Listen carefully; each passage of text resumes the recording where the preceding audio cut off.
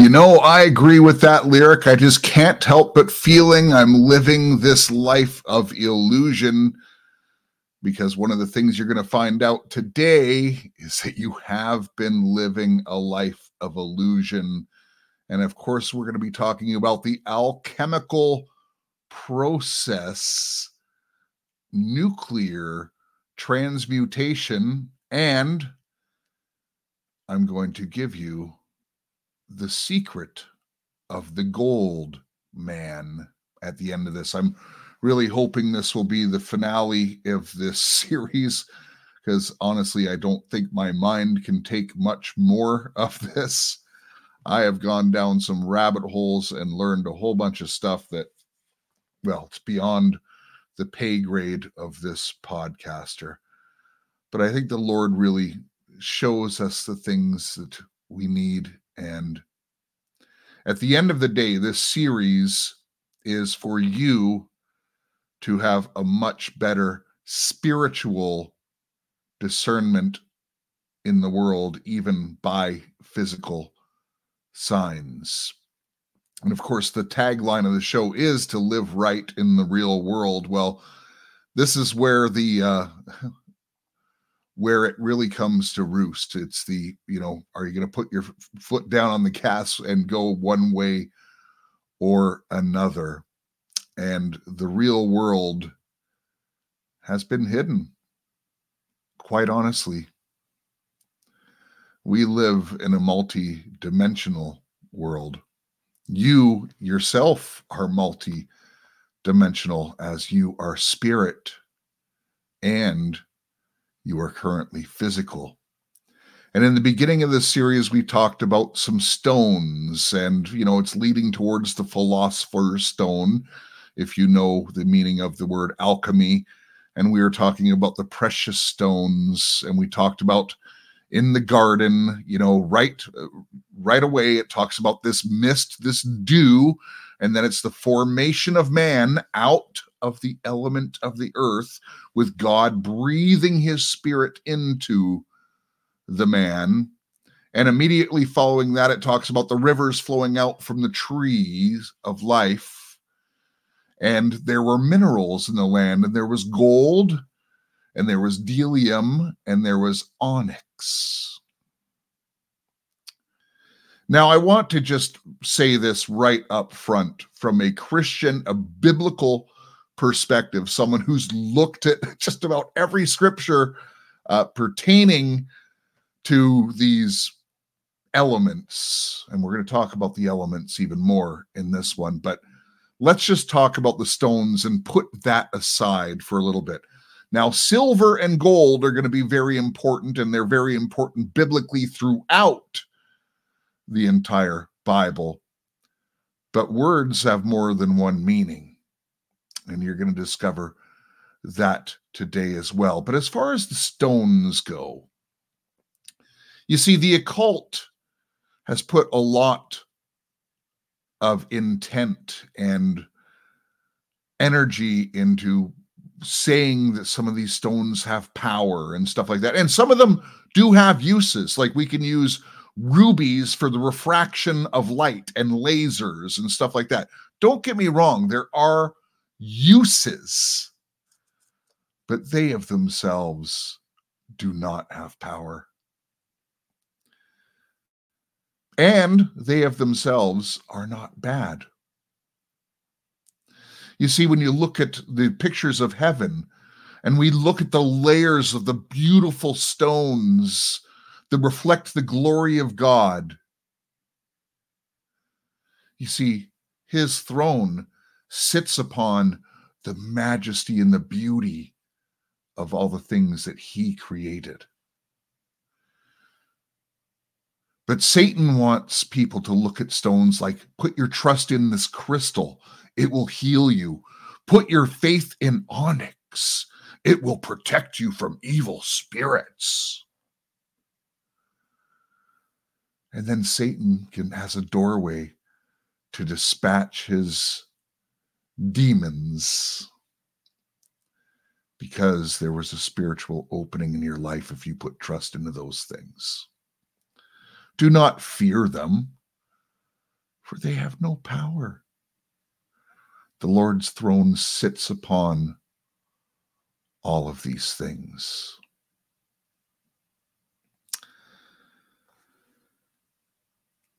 Satan, his job, as described, is to steal, kill, and destroy. What does he steal? Well, he wants to steal the blessings of God from your life. And he wants to steal your soul by keeping you from choosing God.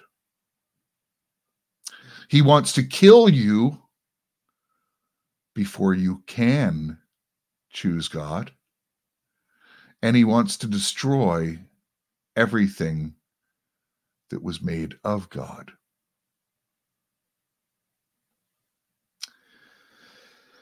This is going to get deep, folks. I have a ton of notes. Normally, I can write down about 4 sentences, and that gives me an hour because of all the research I've done. I've got a couple pages of notes here, and I have a video that I'm going to share with you that I think is going to be extremely revealing, particularly because, do you remember my series, New Goggles? You remember that? And the whole idea was to deprogram from what the world has taught you, what Pharaoh has taught you specifically, and to see the world through God's eyes. And if you can see the illusion, then you can see things for what they really are, as God does. Because Satan has never fooled God. Not once. Never will. So that really is the purpose of this. And before I get more into the illusion and things like that, let me just read, because right before taping, a lyric of a song came to mind. And boy, is it fitting. It's one that you're all familiar with. I trust every one of you. It's a song called Stairway to Heaven. And just in the second and the third line, all that glitters is gold, and she's buying a stairway to heaven. Then I'll just skip down. There's a sign on the wall, but she wants to be sure, because sometimes words have 2 meanings. In a tree by the brook, there's a songbird. Actually, I won't get into the birds. That's a whole other thing. Also, there's a feeling I get when I look to the west and my spirit is crying for leaving.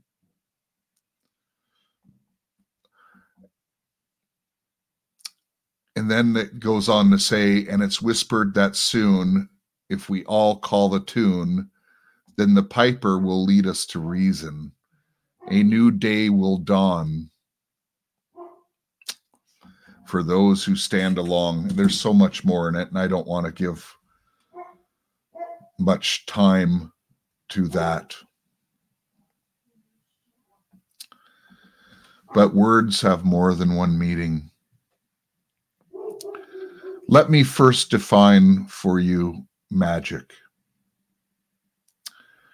Magic is the art of illusion in the physical. In the spiritual, it is wielding spiritual forces. More specifically, going to deities, fallen angels, and asking them to do your bidding. There are different types of magic. Of course, there is word magic, where you speak the word. And I'm just reminded as I say this, words are much more powerful than anyone can expect. Remember, the very first words of the Gospel of John, in the beginning was the Word, and the Word was God. And remember, God spoke things into creation, but then he formed other things out of his creation. So words are powerful, and there's word magic. Why do you think we have our language changing right before our very eyes, and they've changed the meanings of words? The word gay originally means to be happy. Now it means to be homo. Do you see? They're changing all of the words. You know, when you listen to Michael Jackson's song, he's bad. You know, bad means good. The inversion. This is magic. And it's part of the transmutation of society. How else are words used? They're used in chaos magic. Chaos creates confusion, and they want to bring order out of chaos. Again, this is word magic. There is also ritual magic, and we're going to be talking a little bit about that today as well. I guess we're talking about all of these. We're going to talk about ritual magic, and I just want to give a note here.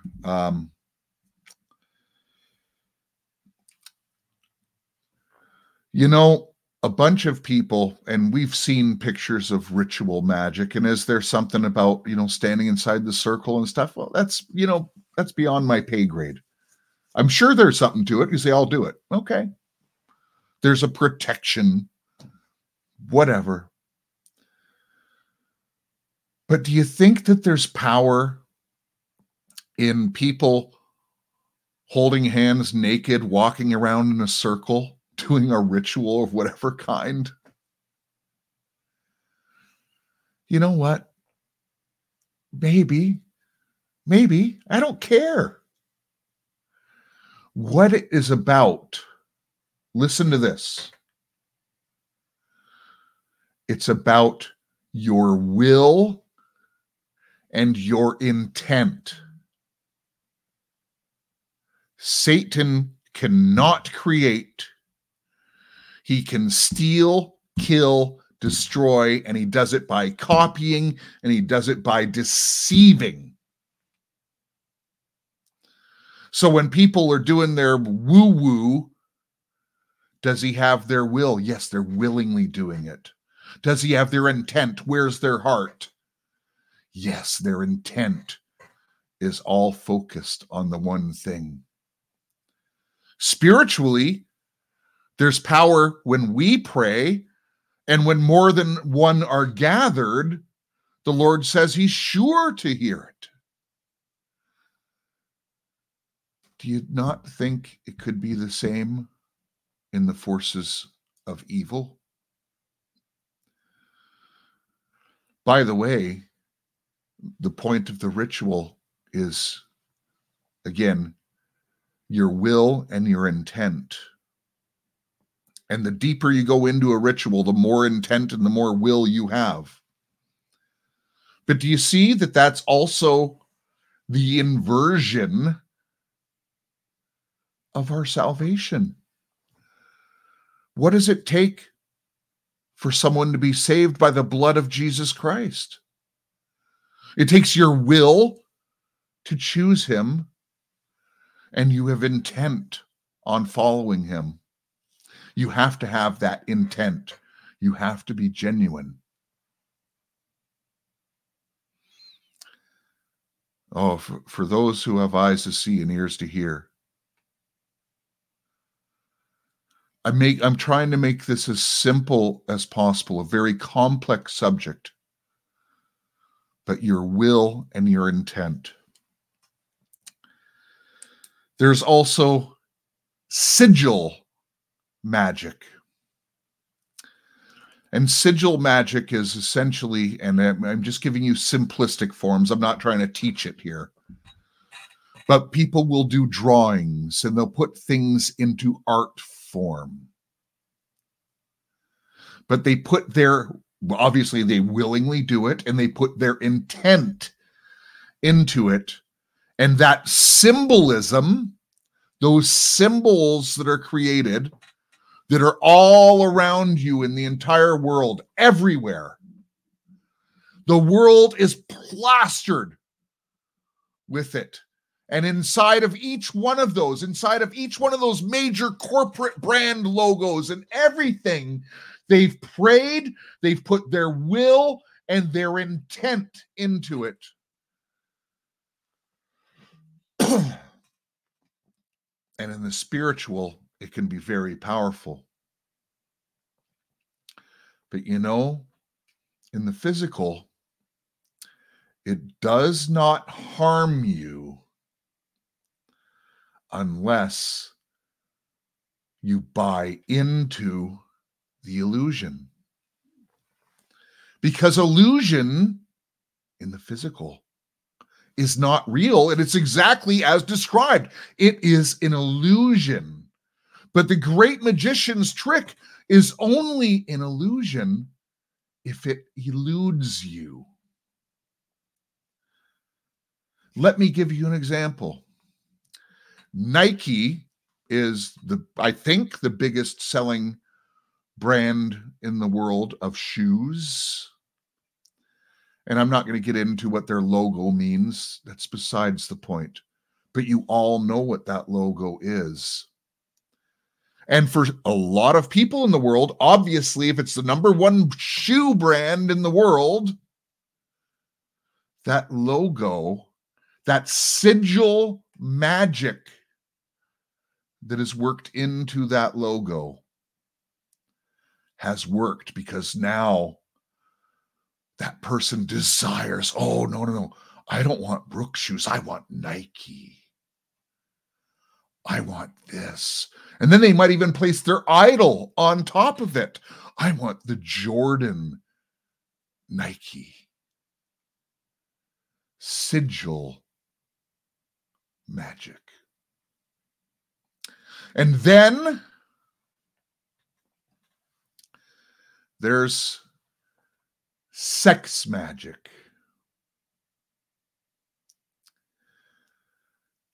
Obviously, I'm not going to get into too much detail in this, but just for quick definition,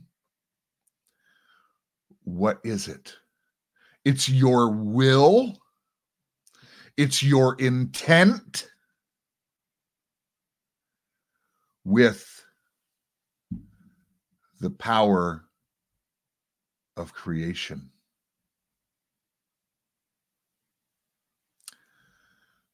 Again, for those who have ears, let them hear.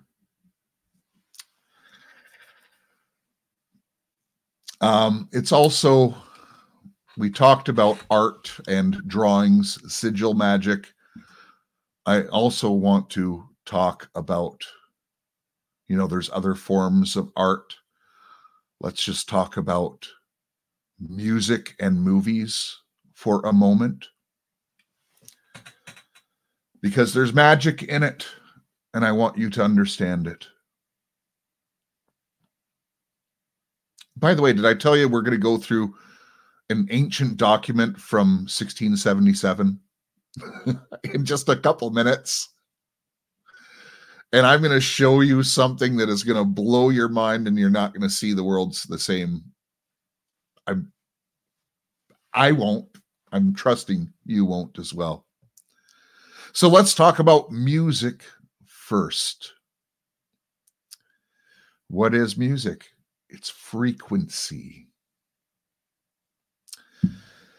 Frequency can have a dramatic impact on your emotion. And your emotion can direct your intent. Do you see how it's all fitting in here? How does it do that? Well, let me just give you practical examples. I know that each one of you can think of a song that when I hear that, it just makes me so happy. It does. It brings me to that place. I'm happy when I hear that song.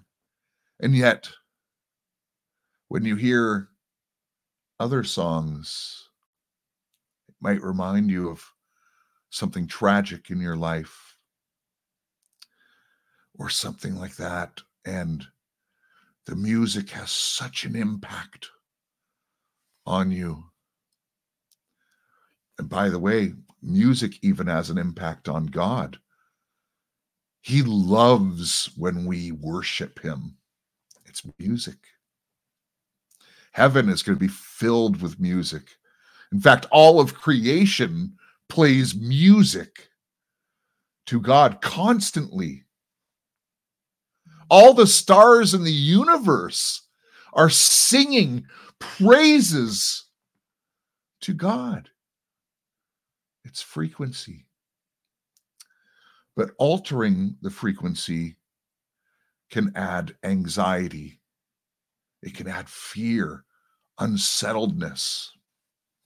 It can add all kinds of things. And it's been used as a weapon against us. And it's everywhere. Sound is everywhere. Things are engineered. You know, the sound of your car is engineered. Then there's movies. Movies are specifically designed to transport you out of your life and into another dimension, so you forget about your life for a little while, for an hour and a half, and you get pulled into another dimension.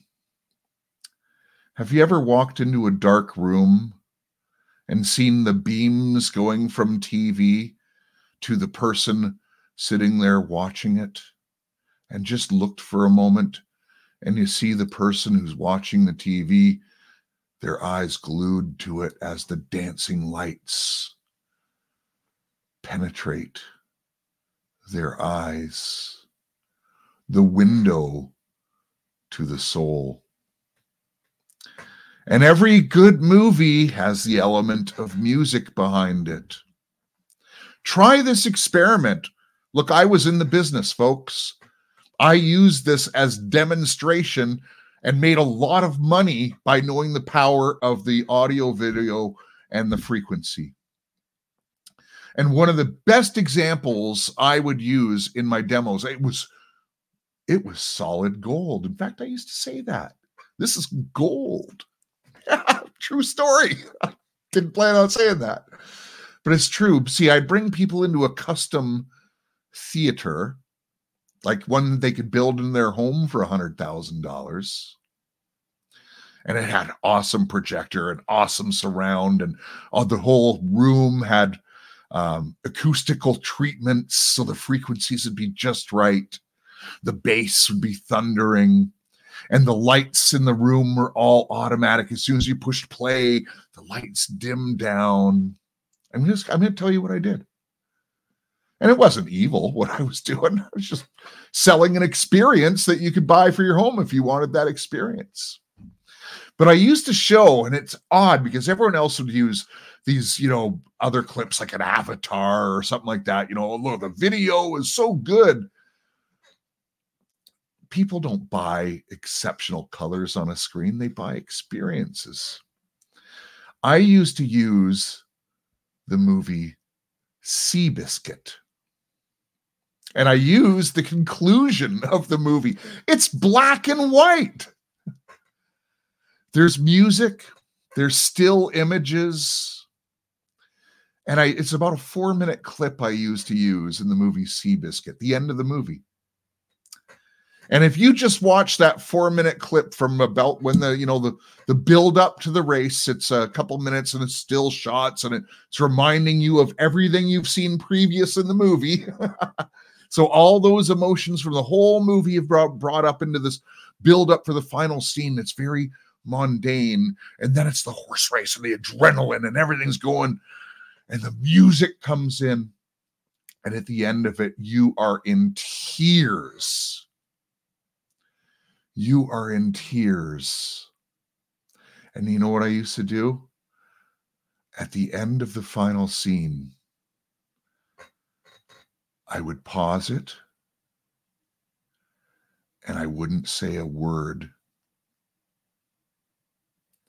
I would leave people in the dark for about 30 seconds, maybe longer, as long as I could see their body language. Suspended disbelief was created. And then I'd turn the lights on. And I want that. I want that experience. They went through an entire emotional journey and then they willed to buy it. Was I doing magic? I pray I wasn't. I was just a good sales guy. I was really good. You know how hard I have to work not to be a sales guy on this program to you? Because I don't want to use manipulative tactics. But here's the other thing I wanted to say just about the movie and the music. If you take that clip, and each one of you knows of a movie, or there's a particular scene in a movie where you're going to have tears coming down your eyes. Go back and watch that, because you know it'll make you cry every time. Then mute the sound. You won't cry. The frequency. Okay. I'm going to get to the clip in just a moment. You know what? I apologize. This show is going to be a little bit longer than I wanted to. Before I get to the clips, there's a couple things I want to do. Speaking of reminiscing, when I was teaching seminars, and honestly, I was teaching biblical stewardship, like that course I have up on Right On You on biblical stewardship, creating wealth through stewardship. It's on Right On You. Didn't plan to do this commercial, but Right On with the letter U .com. I used to teach about how powerful you are.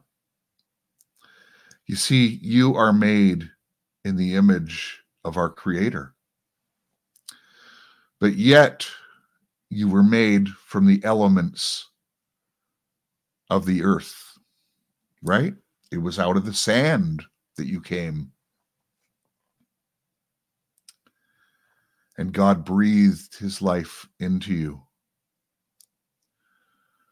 But what is the main elements that you're made of? Yes, you're carbon. That's true. That's why they want a carbon tax. They're taxing you. They want to eliminate carbon. They say it out loud. Word magic. You can't make this up. I hope you watch this more than once, because I'm dropping a whole bunch of stuff into this.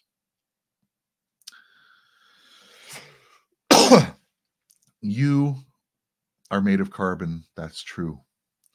But what is the main element that makes you up? Well, the majority of you is water. Water. What is the most powerful element on the elemental table? It's hydrogen. H2O.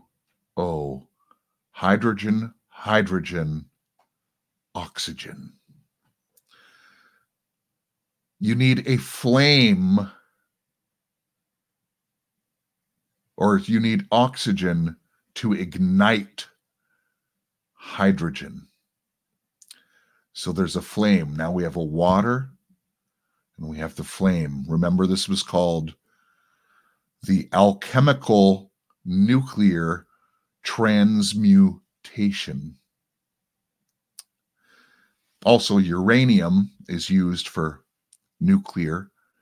And in fact, the first atomic bomb, apparently, I don't know if I believe everything that they say.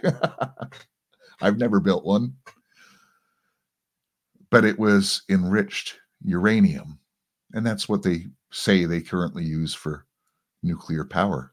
Enriched uranium, which creates radiation, a bunch of stuff. But the atomic bomb, for instance, that was dropped on Japan is not powerful at all compared to hydrogen. And you hear Trump talking about the bombs and stuff that they have today. You know, hydrogen bombs are 1,000 times more powerful than the atomic bomb. Did you know that one person has enough hydrogen in them, if the energy was tapped, that one person could power the entire country of Canada? The amount of hydrogen that's in you. A couple guys my size could probably do the USA.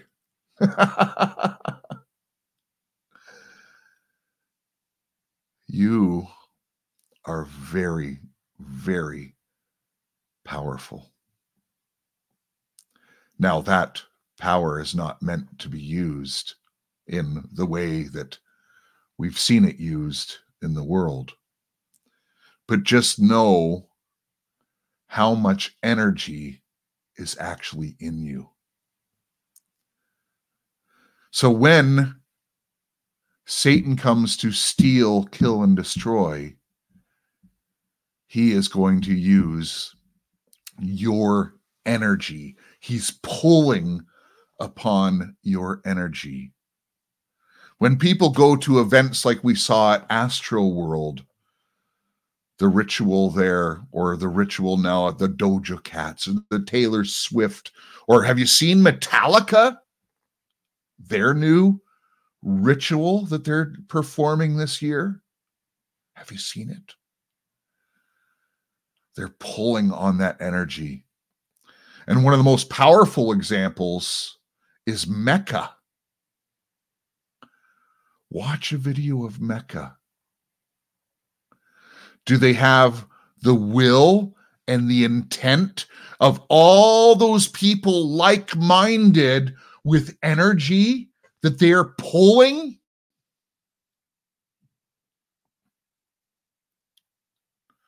What are they doing at CERN? They're taking particles, atoms, and they're smashing them together.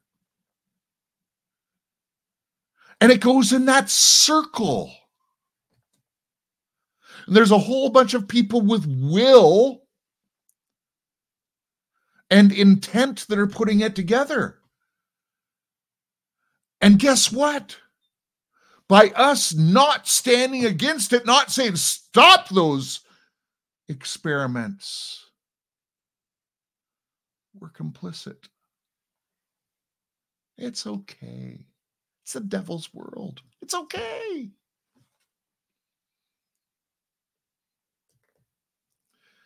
To not stand against it. That takes a certain kind of energy as well. What does that saying go? If you choose not to decide, You still have made a choice.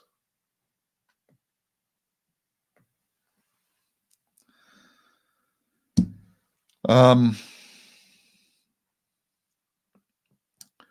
I'm going to finish up on elements. We're going to take a shift into something completely different here. We've talked about earth elements, the precious stones, the sand, and we've talked about the water. And I want to talk a little bit about the fire and the wind, because you see, these four elements are the power elements of the secret occult knowledge. So I just want to address them for a moment. Obviously, we get baptized in water. So there's something there, right? There's something there. Of course, we don't worship the earth or anything like that, but God gave us everything on earth that we need so we could live healthy and maintain. He's given us everything. I'll come back to that in a moment. I want to touch on the wind, because there's a curious scripture. Well, it's not that curious. But John 8, Gospel of John, chapter 3, verse 8. The wind blows where it wants to, and you hear the sound of it, but you don't know where the wind comes from or where it is going. It is the same with every person who is born from the Spirit.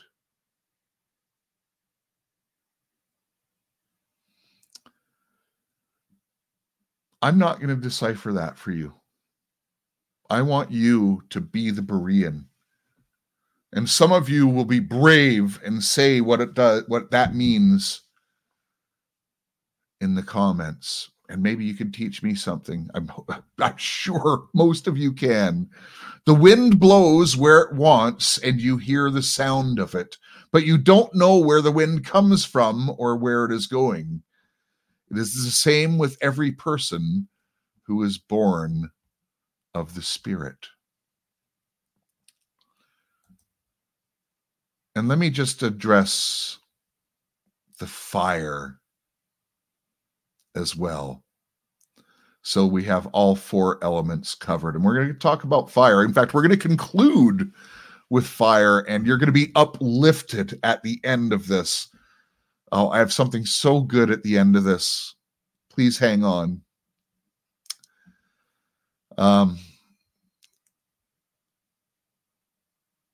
Give me 1 second here. Yes, here it is. From 1 Corinthians 3, verse 13. Each one's work will become manifest, for the day will disclose it, but it will be revealed by fire, and the fire will test what sort of work each one has done. So isn't it funny that it says it will become manifest? Almost like your will and intention make things happen. Except, brothers and sisters, as Christians, we pray to our God when we're born again. We have the will and intention. We have intention, and we ask him that his will be done. We ask, we don't tell. For the day will disclose it. What is the day? Well, that's light. This is going to come into play, folks. That's light. You know, you cannot see unless there's light. Someone's going to hear what I'm saying. You cannot see unless there's light.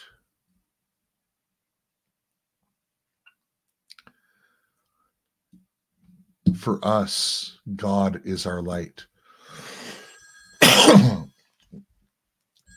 You cannot see it unless you know God, unless you know His Word.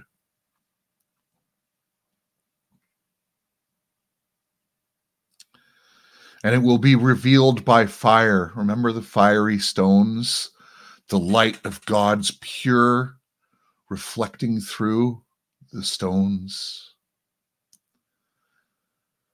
And the fire will test what work each one has done.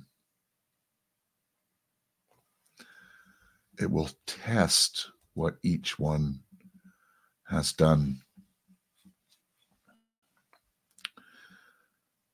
Remember I said earlier that gold and silver are really important. Let me just put forth an elemental thought.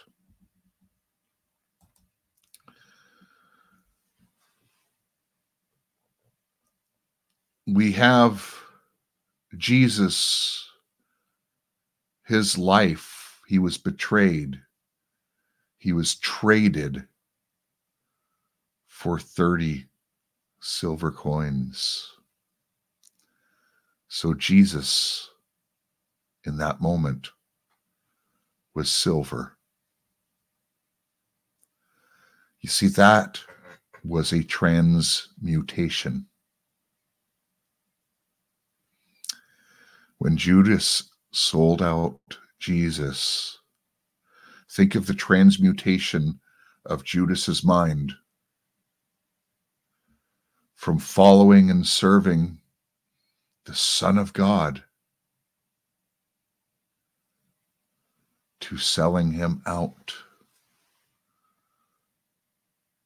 willfully and intentionally.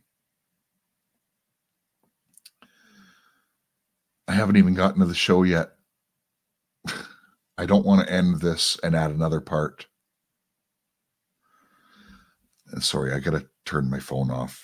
Too many people are calling. I get distracted.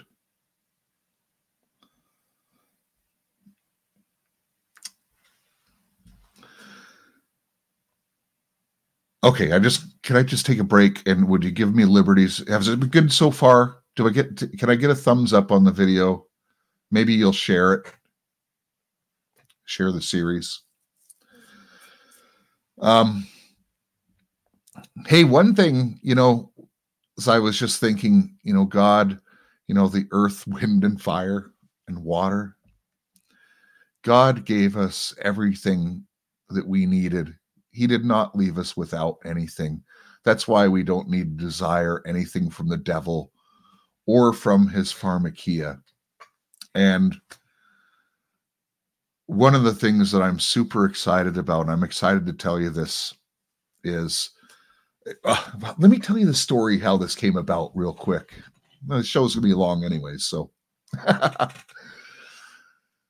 recently I shared with you that my friend Gary had passed, and he was in the hospital and he was dying of cancer, and I desperately wanted to get these mushrooms to him. But you see, in the hospital setting, they won't administer something, even if it's food, and it really is food, but they won't administer it. It's in a pill form. No, you can't compete with our pharmakia. They don't know. They'll have to test it. We'll get back to you after he dies. That sort of thing. And I was fortunate enough to be talking to, one of the big wigs at ror.petclub247.com. And I was thinking, and I said, man, can I just give you a product suggestion? And I'm pretty good at this stuff. I think outside of the box. And he goes, oh, sure. Sure. What is it? I said, well, you know how like you make the dog biscuits and the mush ponies and stuff like that. Why don't you make a delicious gourmet cookie with these mushrooms for people? That way, I could bring cookies into my friend in the hospital. And his name is Gino, by the way. You know what he said to me? He goes, Jeff, we just put it on our website. We've been working on it for a while. And actually, the guy who came up with the formula, which is all human food grade stuff for the pets, you see, he had a really big cookie business, and he uses all natural ingredients.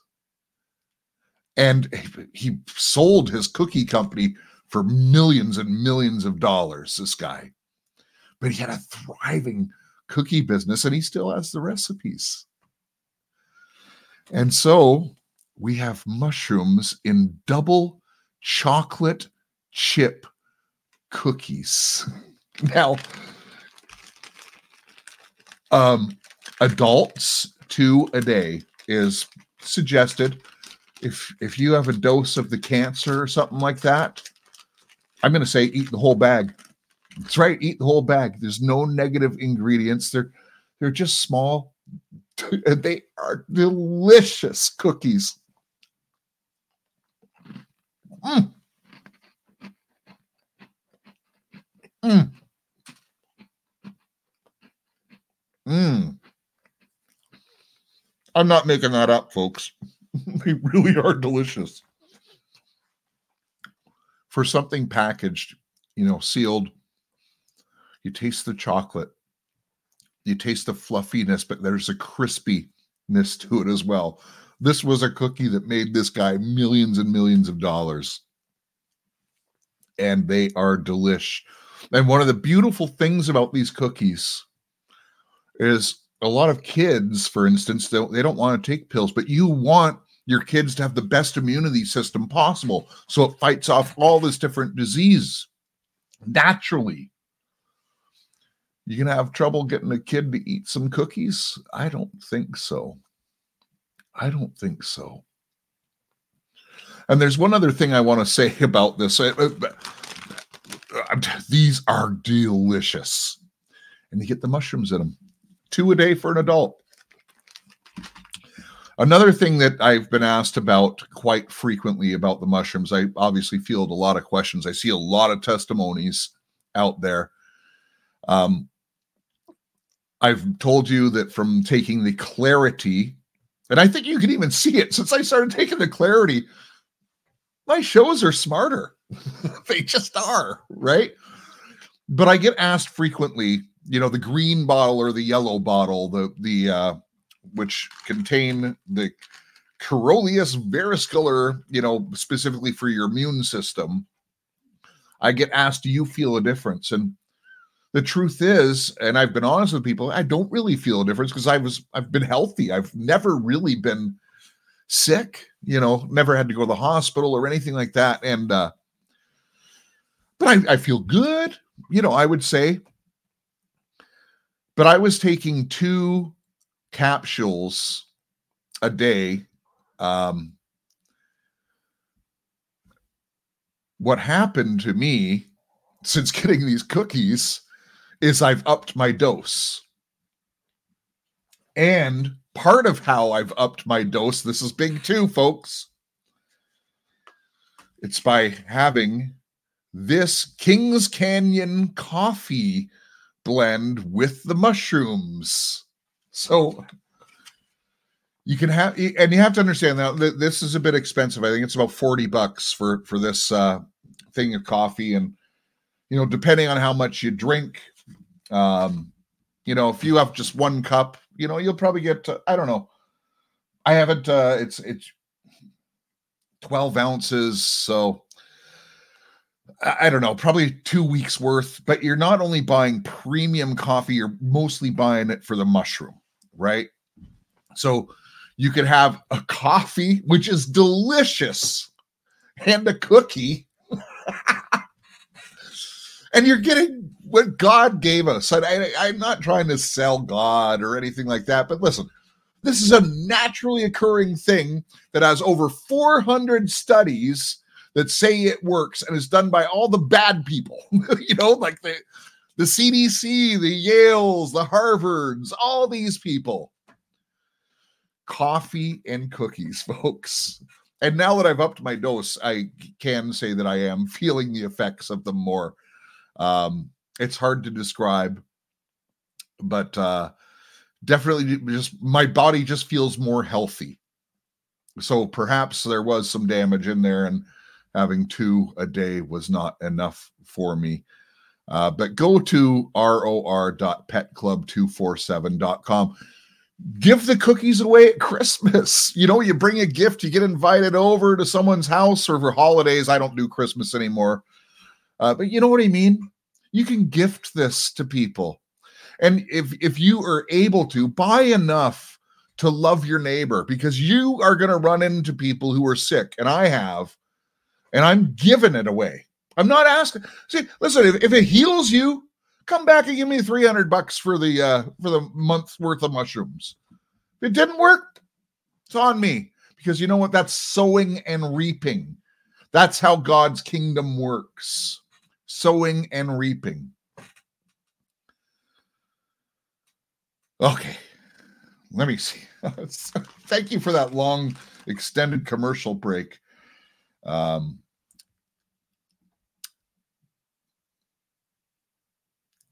Here's what we're going to do. I'm going to go into this video now. And what this video is, actually, you know what? I'm going to just pause here in the recording, and I'll come back in a minute, because I want to set it up, and I think I need to just refresh for a second. Okay, I have to be honest with you. I had to stop for another cookie. I'm not kidding you. These are so delicious. It's dangerous, folks. You can't just have one. You can't. You're poor kids if you only give them one. But one is all that's required for a kid. 2 for an adult a day. So I had to have another. I should have walked these out of the room, actually, is what I should have done. We're going to get into a book now called Mutus Liber. And essentially, this is the book without words. This is a illustration of the alchemical process of lead to gold in illustrative form. The Philosopher's Stone. Of course, this all goes back into Kabbalah, into Solomonic magic. So you might think, why am I going to show you this? Because God gave me revelation of what it is. And you can decide whether that's true or not yourself, but I'm going to tell you what it is. So you'll watch this or listen because it's going to be narrated, and I'm going to be cutting in. For those of you who are listening on Podbean, you're missing the images. I will post this, or you can search it out. It comes up very easily. It's called Mutus, Mutus, Liber, Liber. And essentially this is drawn, it came from the year 1677. There have been a couple reprints of it. A couple interesting notes about this is there's basically 15 different pictures, but there's a whole bunch of different plates to be printed on. Very expensive in those days, with a lot of attention. They had to make plates, to print this. And with all the work and detail that went into this, there were only ever 300 copies of it made. And yet, to this day, it's one of those things that has hugely impacted the occult world. And I'm going to tell you something. I'm not going to go into it right now, but this brought me down a very interesting rabbit hole, which took about 15 hours, by the way, called The Mystery of the Full Caccini. The mystery of the full Chini. So this, what we are going to see, because it's the book without words, is visual art sigil magic. And the mystery of the Fulcini is really word magic, but it's hidden in symbolism and artwork. But the whole mystery behind it, I'm spoiling it for you right now, is its word magic. And what I'm going to spoil for everybody now, and I'm going to give you the secret of the gold man, because this has never been about lead to gold. You have to understand that. These people speak in symbolism. What's the devil's agenda again? Steal, kill, and destroy. So, someone who's not initiated, but is just seeking power, might stumble upon this. And, I can transmute lead to gold. The attractiveness of that. I could be rich. I could be powerful. It's never been about the metals. And then there's the initiate who sees this stuff and is trained and coached in it. And what the initiate sees is that it's about the Kabbalah. It's about you becoming gold. It's about you becoming the gold or God man. That's what the initiates see. But I kid you not, when I was in the shower prior to doing this show, and maybe it's me being in the element, I don't know. Dancing around naked in the water. Don't get a visual on that. I wasn't dancing, folks. But it just came to me. This work and this alchemy is not for the person. Yeah, it is for that person who just wants, I can find out how to make gold from lead. I could be rich and powerful. Yeah, it's for that person because it gets them away from God supplying their need and God being their blessing. And I guess it is also for the initiate because it helps make the initiate God. As you go up your chakras in Kabbalah, and Masonry is Kabbalah, folks. The Rosicrucians, it's all the same stuff. You see, the devil has packaged this into every different arena you can imagine. You're into sports, it's all over sports. You're into science. Science is littered with this. It's all his illusion and his magic. to keep you from seeing the truth. If you're into the arts, it's there for you. It's everywhere.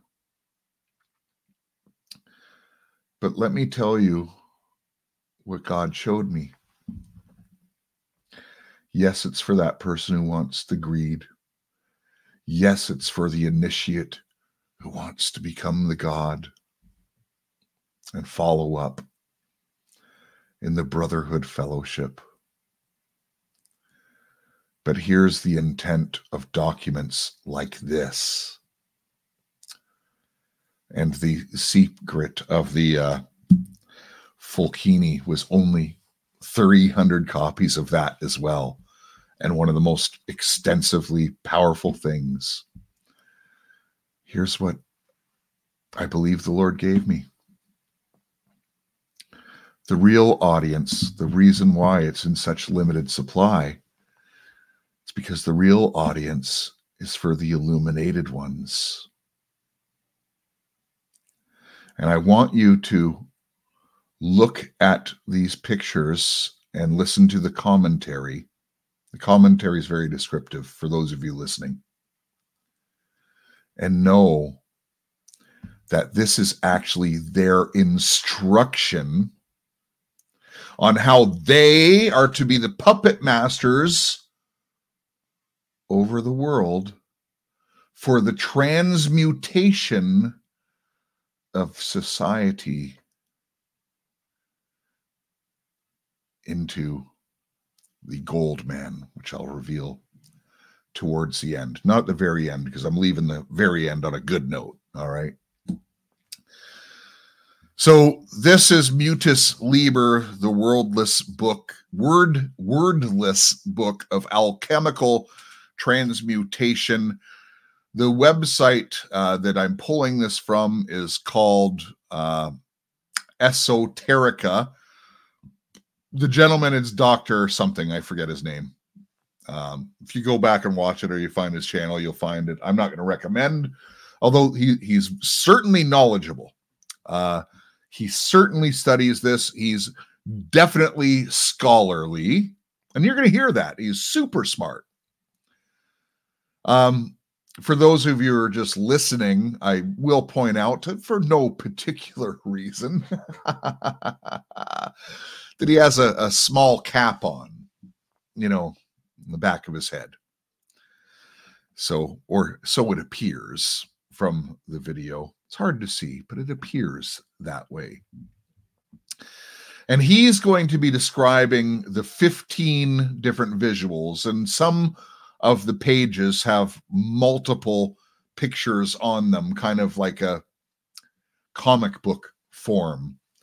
So there's 15 pages, but on some pages there's multiple pictures. And I'm going to be cutting in and just pointing out some of the important things to tie in what we've been learning throughout this series. And then I pray that God will give me rest after this. I probably have a nap after this, although I'm too high from the cookies.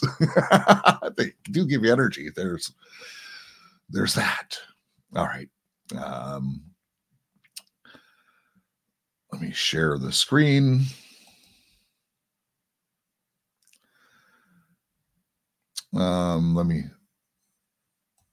It's probably best I do it that way. For those of you who are watching, you'll be able to see the illustrations. And here we go. It's right at the beginning of him describing plate by plate. And as I say, I'll cut in from time to time. Let's turn to the Mutus Liber, the silent book, the wordless book, plate by plate. The first plate seems to place the setting just at the breaking of dawn, with the bulk of the scene surrounded by thorny roses, with one bud facing the viewer and the other facing down. Roses, of course, are typically symbols of secrecy at this time. Two angels are seen descending or ascending or both down and up Jacob's ladder, blowing horns. Apparently they'll wake the sleeper on the bottom right. Like the biblical Jacob, he's resting his head upon a stone, perhaps in the same vein, and doesn't know that the area he's sleeping in is holy, thus mistaking the sacred for the mundane all around him. There's also water rushing in all around him. We'll come back to that. The central text is the longest string in the whole book, with the Latin reading something like the silent book, in which, nevertheless, the entire Hermetic philosophy is provided in hieroglyphic characters, sacred to the God most merciful, thrice great and best, dedicated to the sons of art alone. The name of its author is Altus. Okay, so the thrice God, the triune God, they're not talking about the same God we serve, the Father, the Son, the Holy Spirit. Just want to point that out. And also notice Jacob's ladder, the stairway to heaven, and the stone under Jacob's head, and the waters around. Do you remember that scene from Genesis that we started with?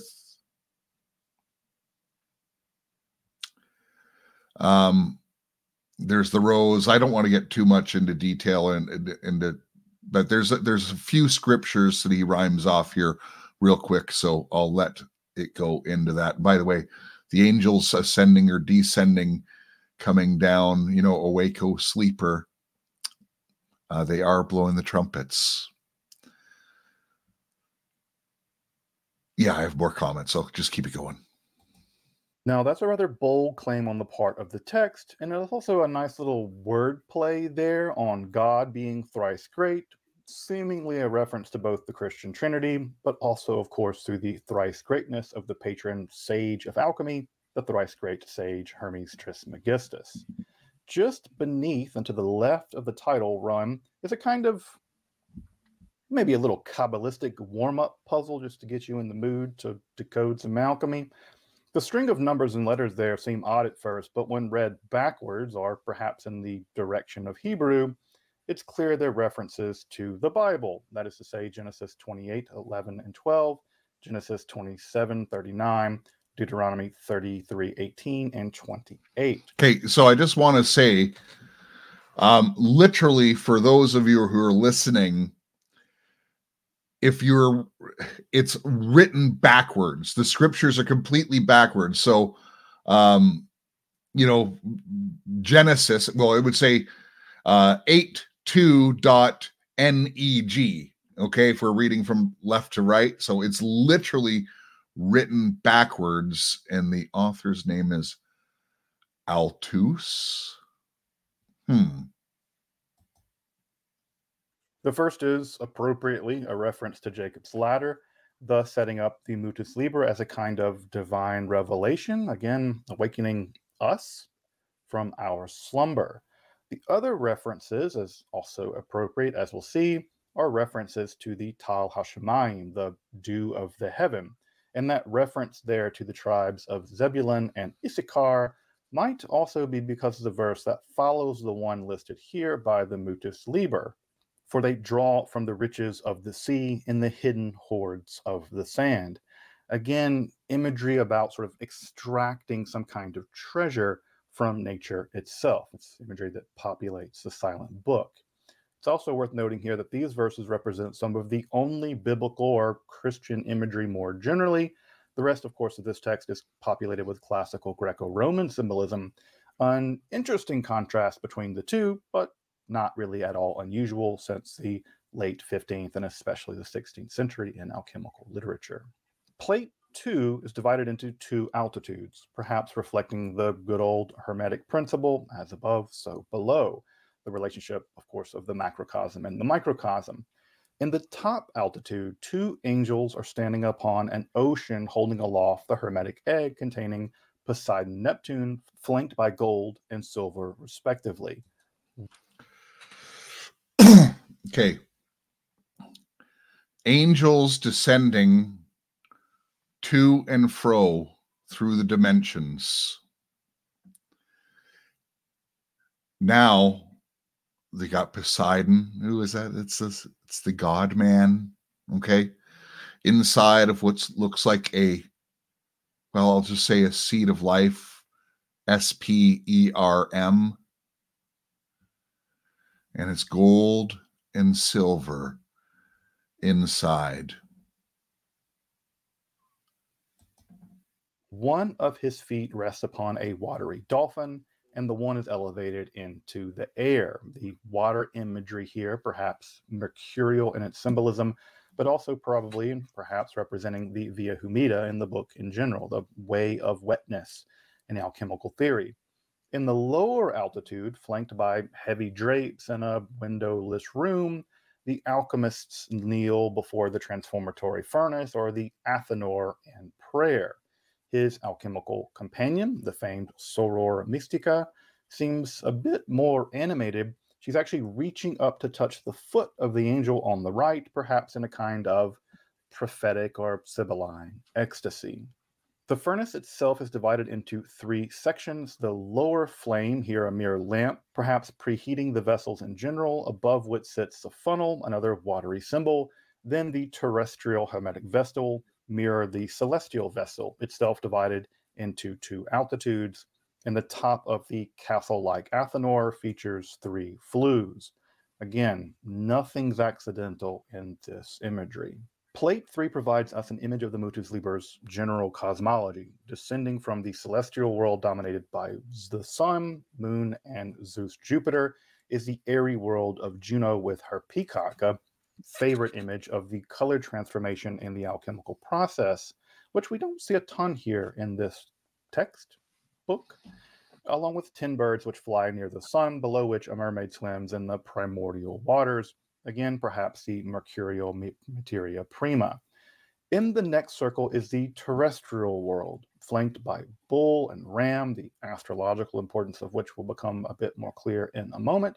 But again, we find here celestial symbols upon the earth and vice versa. Recall that alchemy is sometimes referred to astrologia inferior, that is to say, lower astrology.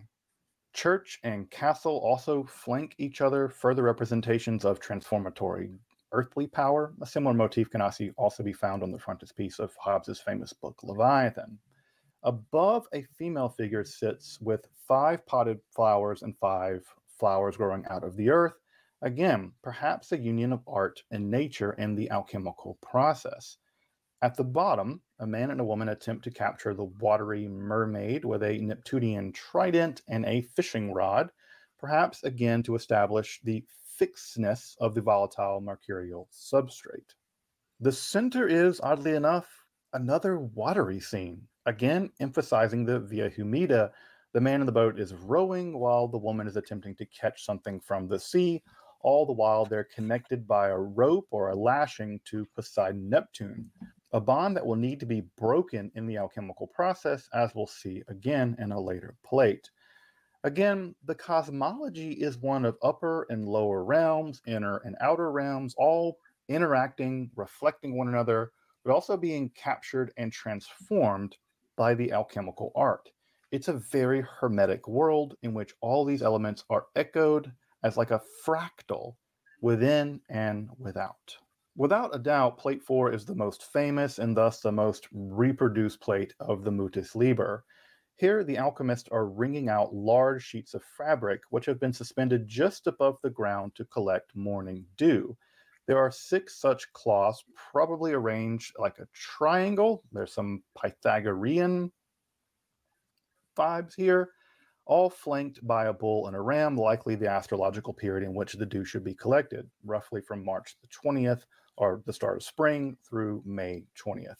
Sun and moon also appear on the right and left, and this may be further astrological timing with the Sol and Aries and Luna and Taurus, but it's not quite clear how to read it.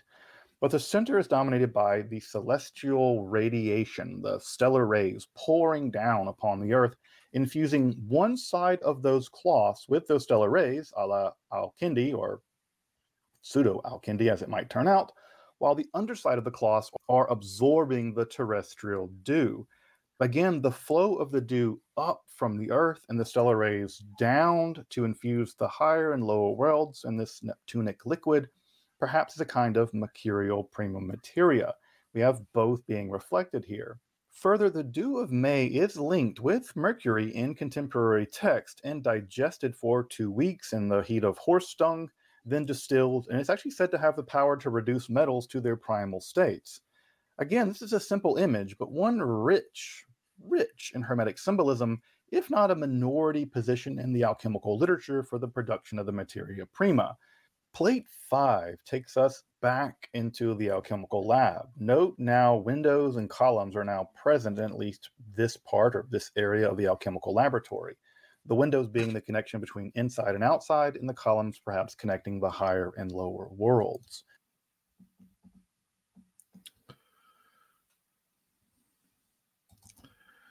Can I just say, as a reminder, and I'm not going to interrupt this too much because I know that this is going on long. There's a couple more interruptions I have to make.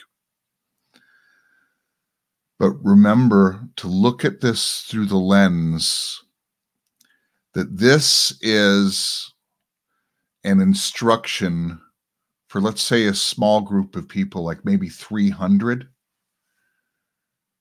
that control everything. So with the entrance of the columns, the Masonic columns, and the windows, and all the different imagery that you're going to get here, it's actually an instruction to build out that infrastructure.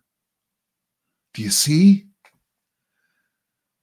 It's the instruction to the 300 to say, okay, create all these lodges, create all these things, get all these initiates in. It's a much higher picture. And only a few people will get that in the entire world. Okay, back to it.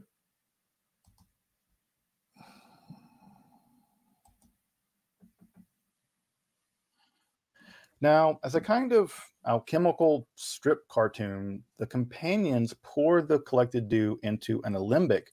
Did I mention? Yeah, I think you caught that. The dew is the primal, the main chemical. Remember, right in Genesis, there was only the dew of the earth, and then he creates man, like the next verse. The dew that came up from the earth. Pay attention. But listen to this, and I'm going to stop it right after he says it. But listen to how casually this gentleman says something horrific. Which is subjected to a rather intense fire. Again, the intensity of a fire is always of concern in alchemical practice. That liquid is then driven off and collected by the man while the woman spoons out the residue with a spoon into a flask marked by what looks a bit like cloud signs. This vessel is then given over to lunar Saturn, standing upon a clod of earth, holding the child that he will, of course, devour. This terrestrial dominated compound is perhaps of course, he's going to just devour the child, but hey, let's go back to this compound. Yeah, chemicals. Did you catch that? The sacrifice, and they're showing it in the lab where they create the initiates, where the pillars are.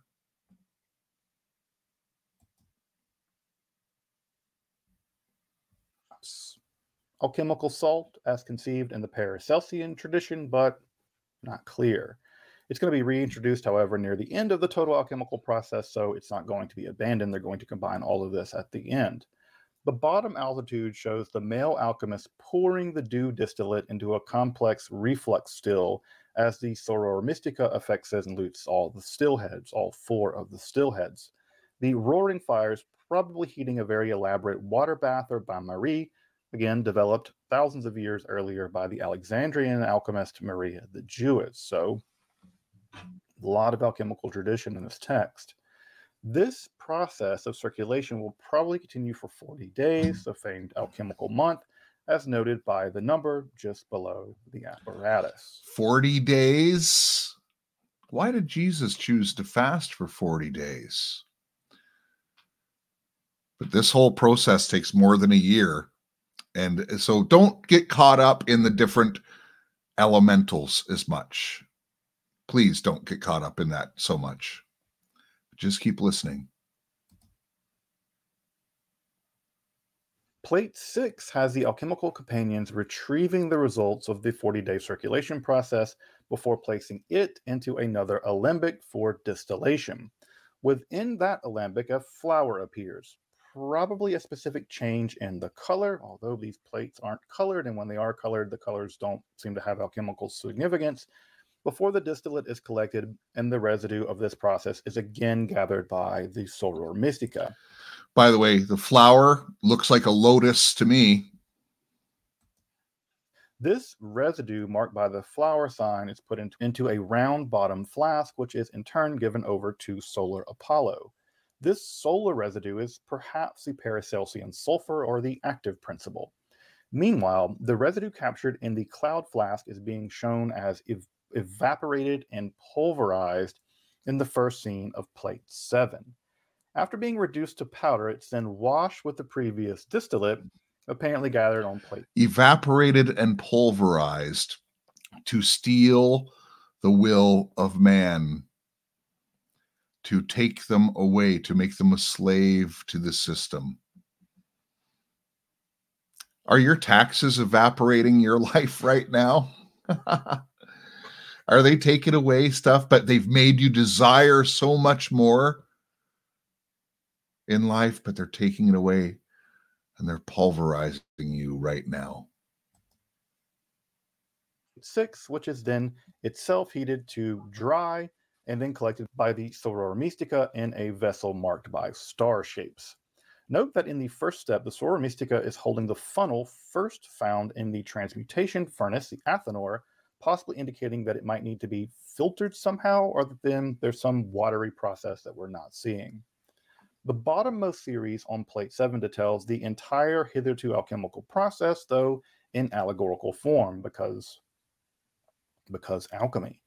Saturn is subjected to purification by fire, washed with purified distillate before the pure starry extract is presented over to divine Luna. Note that the cord between himself and the final essence is being cut.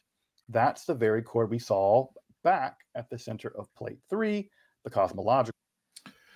And notice, for those of you who are looking, there's like essentially 3 scenes, and it's Satan, you know, there with a baby, and he's hugging the baby in kind of the barrel, and then he has the baby and he has a sword and he's handing it over to the devil. I don't know. I don't get it. I don't want to focus on this. Plate. Plates 2 and 4 through 7, not counting the cosmological plate, seem to represent a distinct process, with plate 8 starting a further one. Or plate 8 capitulates symbolically the previous ones. Not clear. But here on plate 8, similar to plate 2, we find the angels now suspended well above the water, high into the air, and flanked by 2 sets of 5 birds. The left bearing the symbol for sulfur, and the other the star symbol, perhaps the result of the previous process. Now, Hermes is within the hermetic egg, standing atop the earth of gold and silver, bearing a somewhat unusual 10-snake caduceus. The snakes extending from it laterally rather than wrapped around it, as is more normal. Down in the terrestrial world, however, the alchemical companions are in the same postures, though the Soror Mystica's hand doesn't quite reach all the way to the upper world any longer.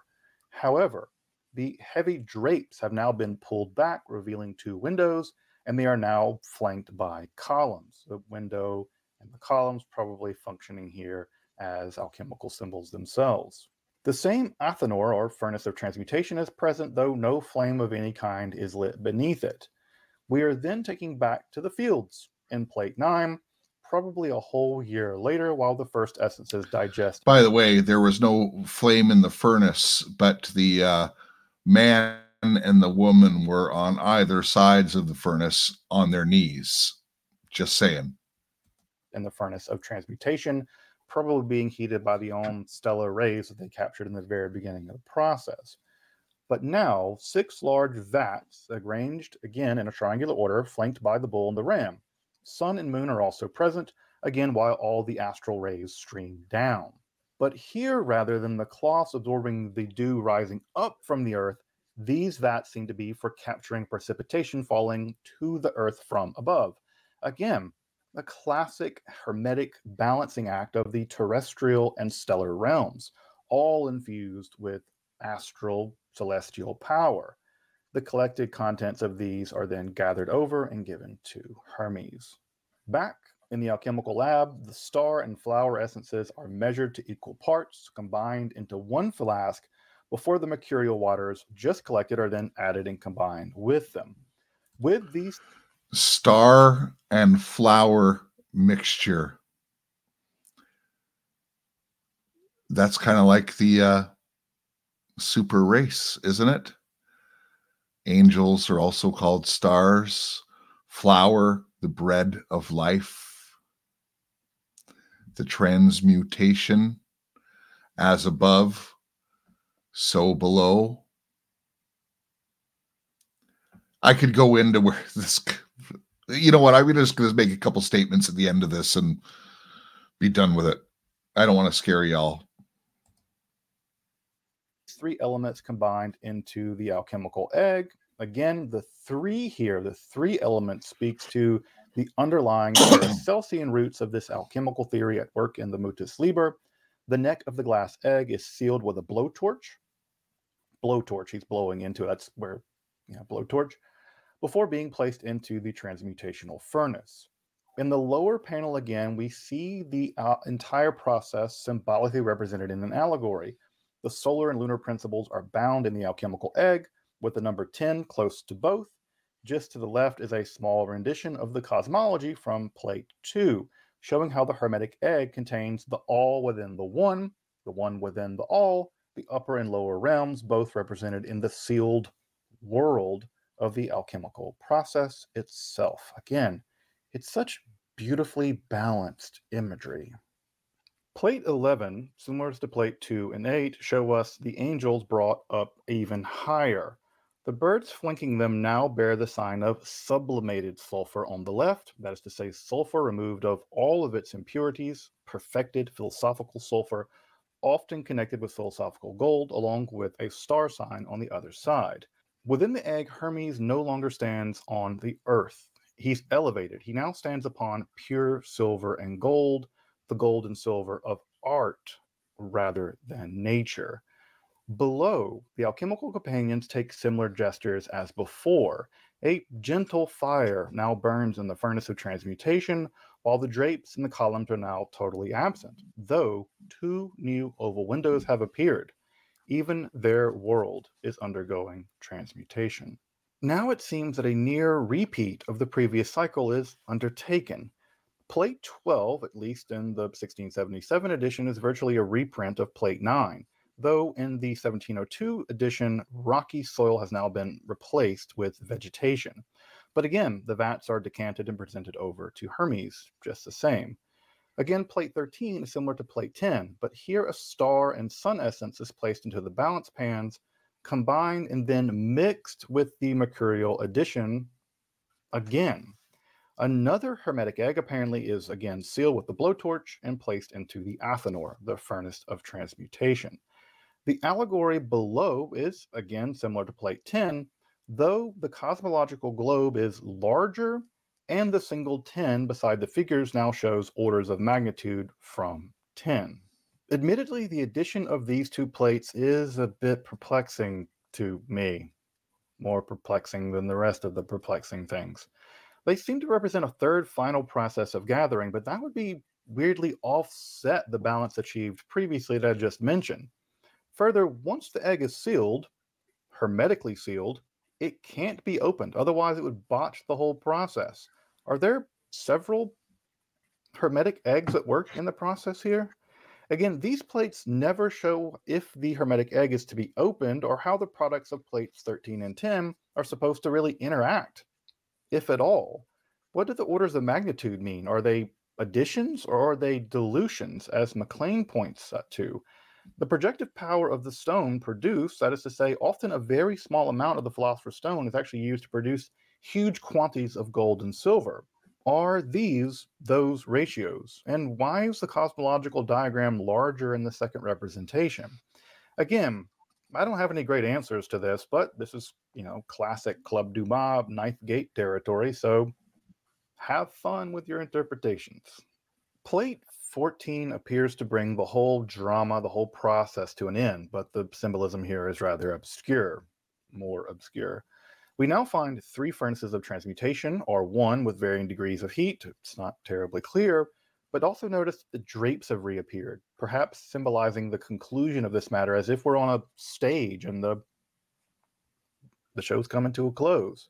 Or perhaps the drapes represent something being obscured from us, or something going on behind the scenes, so to speak. Below, 3 figures are seen, the male and female alchemists, but also now a child marked off by his tennis racket and ball. Perhaps the child here is a representative of the fusion of the principles at work, or even the philosopher's stone itself. Though all appear to be trimming their wicks, or either pouring the contents of their flasks into something, or filling them, Schrodinger's flask, perhaps with oil, all flanked by Roman numerals, again, perhaps representation of durations. Also, Roman numerals and Arabic numerals may have some distinction we don't understand. Below them, a mortar and pestle marked by a shell and a snake, along with crucibles, and a balancing pan are arrayed in the center. Lunar and solar vessels are sealed within blast furnaces with 4 parts solar to 1 part lunar, and vice versa in each blasting furnace. It's likely, given other alchemical texts, that this would have been the moment where a small amount of philosophical gold and silver are actually added as seeds in the process of multiplication and projection, but it's anyone's guess. I'm thinking that's what the mortar and pestle is there for. These are then perhaps combined in the balance pans below, gathered together in the center vessel, denoted by the sign of the philosopher's Mercury, the great stone that is not a stone, the stone of transmutation. But the alchemic companions are not of much help to us here. They gesture above, their lips are sealed, and they urge us only to pray, read, read, read, read again, labor, and discover. While prayer comes first, it's noticed that it's bested by a 4-to-1 ratio of reading, so Godspeed and good luck. The final 15th plate brings us back full circle. The sun now sits at midday, the angels laying a wreath upon the Zeus figure as he sails into the air. He holds the previous spiny roses. With them now a floral border has replaced the outer side border of the first plate. The alchemical companions hold the rope in his hand while clutching one another's, announcing, "Provided with eyes, you depart." No longer in the need of Jacob's ladder, it's now lying horizontal in the rear, below which maybe the dying Hercules, clad in the Nessus shirt that killed him, has the sun and moon rising above him. Other authors have taken this character to be Hermes, although I think it could just as well be the sleeping Jacob figure from the first image. Recall in that first image, water was rushing in as he slept. Perhaps he wasn't awakened and had drowned, a lesson to those who do not listen to the lessons of the Mutus Liber. Regardless, midday has come, sight has replaced sleep, the ascent has been made, spiny roses are transformed, the singular dead Hercules or Hermes or Jacob are now united, masculine and feminine, all basked in smiling solar radiance.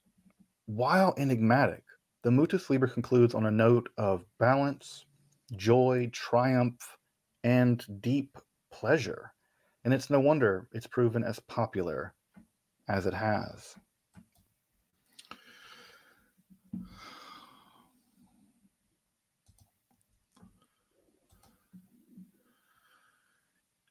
You have no idea how much of this stuff I've had to read and look into. Did you catch, for those of you looking, I think he described it pretty well, but the completion of the process, that's the rise of the Antichrist. And of course, being able to go to and from without Jacob's ladder, without God's permission. He wants to storm the gates. He wants to sit on the throne just like God, remember. And his battle plans are to get there. And I think if you paid attention to that and you look at it as instructions for the few who are controlling things, you'll have new eyes to see. And then when you look at it from a wider gap and you step back and you see everything that has been put in this world is about the transmutation of society.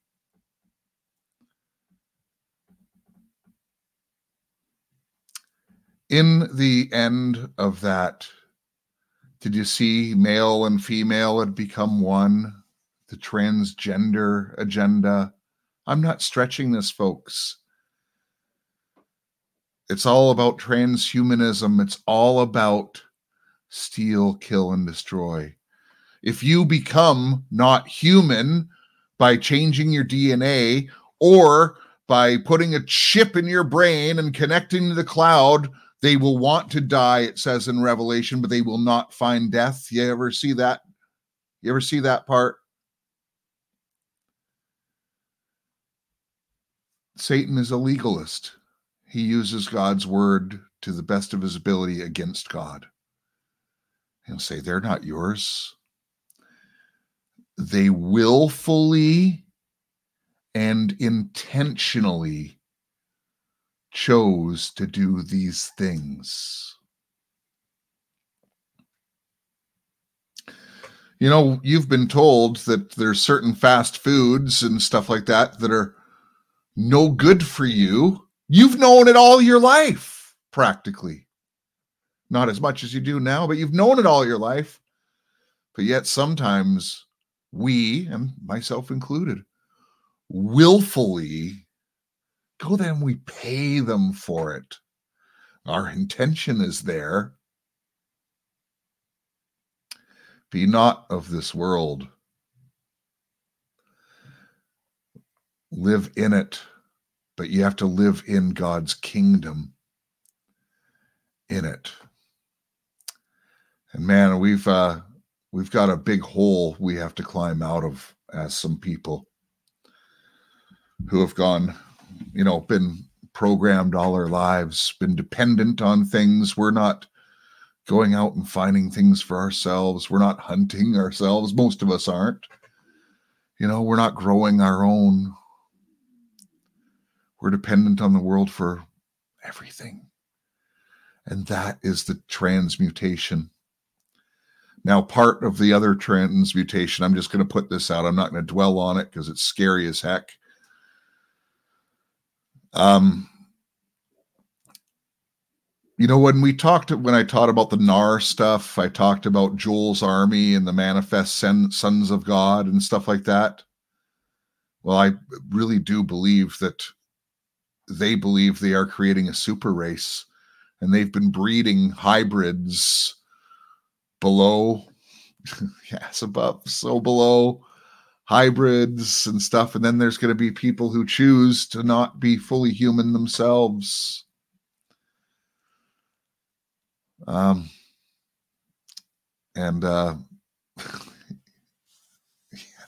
it's hopefully it's quick and swift.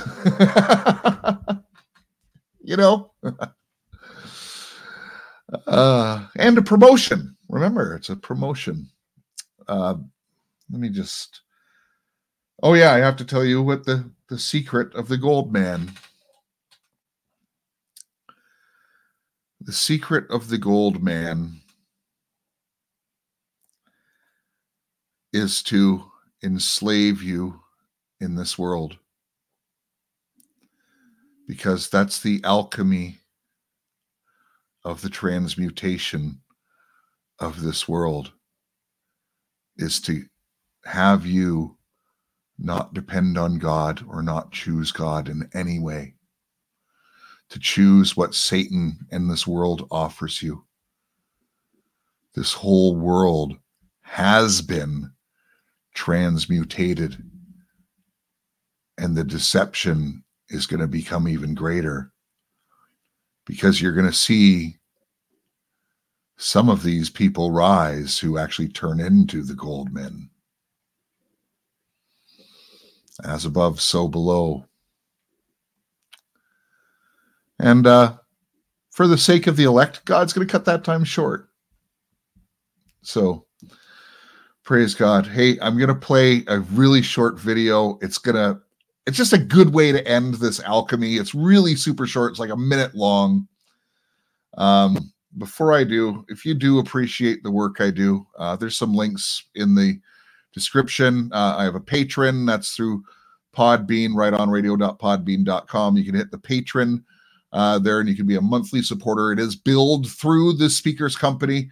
And I also have a PayPal link. Not many people use it, but PayPal comes in pretty handy, especially when I want to cover some of my expenses as well. But the monthly is definitely something I can count on. And even through Rumble now, you can click, if you're in chat, you can click and support that way as well. Thank you for prayerfully considering supporting the show. I have to ask folks, because this is what I do for a living now.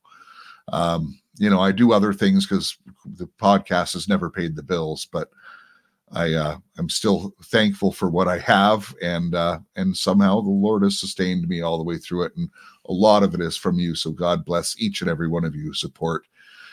This video was sent to me in an email, and this is from Linda, and it's just a really short Instagram video. The sound will do fine. It's just a guy talking into a microphone for those of you listening, but it's just a good way to wrap this up, I do believe.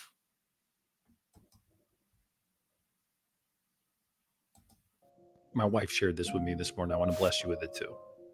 There was a group of women studying the book of Malachi in the Old Testament. They get to verse 3 that says God will sit as a refiner and purifier of silver. They were puzzled. They're like, what does that mean about the character and the nature of God? One of the women says, all right, I'm going to go find out about the process of refining silver, and I'll come back. I'll tell you at the next Bible study. She calls the silversmith and makes an appointment to watch him work. She watches him hold this silver in the fire and heat it up. He's explaining, when you refine silver, you've got to hold that thing right in the hottest part of the fire, right in the middle, because that's how you burn away the impurities. The woman thinks about God holding us in such a hot spot, thinking about that verse, how he sits as the refiner and purifier of silver. So she asks the silversmith, is it true that you have to sit here the entire time while the silver's being purified? He explained, yes, not only do I have to hold it here in the hottest part, but I have to keep my eye on it the whole time. Because if the silver's left in the flames for just a moment too long, it'll be damaged. The woman sat there for a minute thinking, and then asked, how do you know when the silver is fully refined? The silversmith smiled. He said, that's easy, when I can see my image in it. If you are feeling the heat of the world's fire today, remember that God's got his eye on you. If this blessed you, type amen and share it with someone you care about, someone who could use it.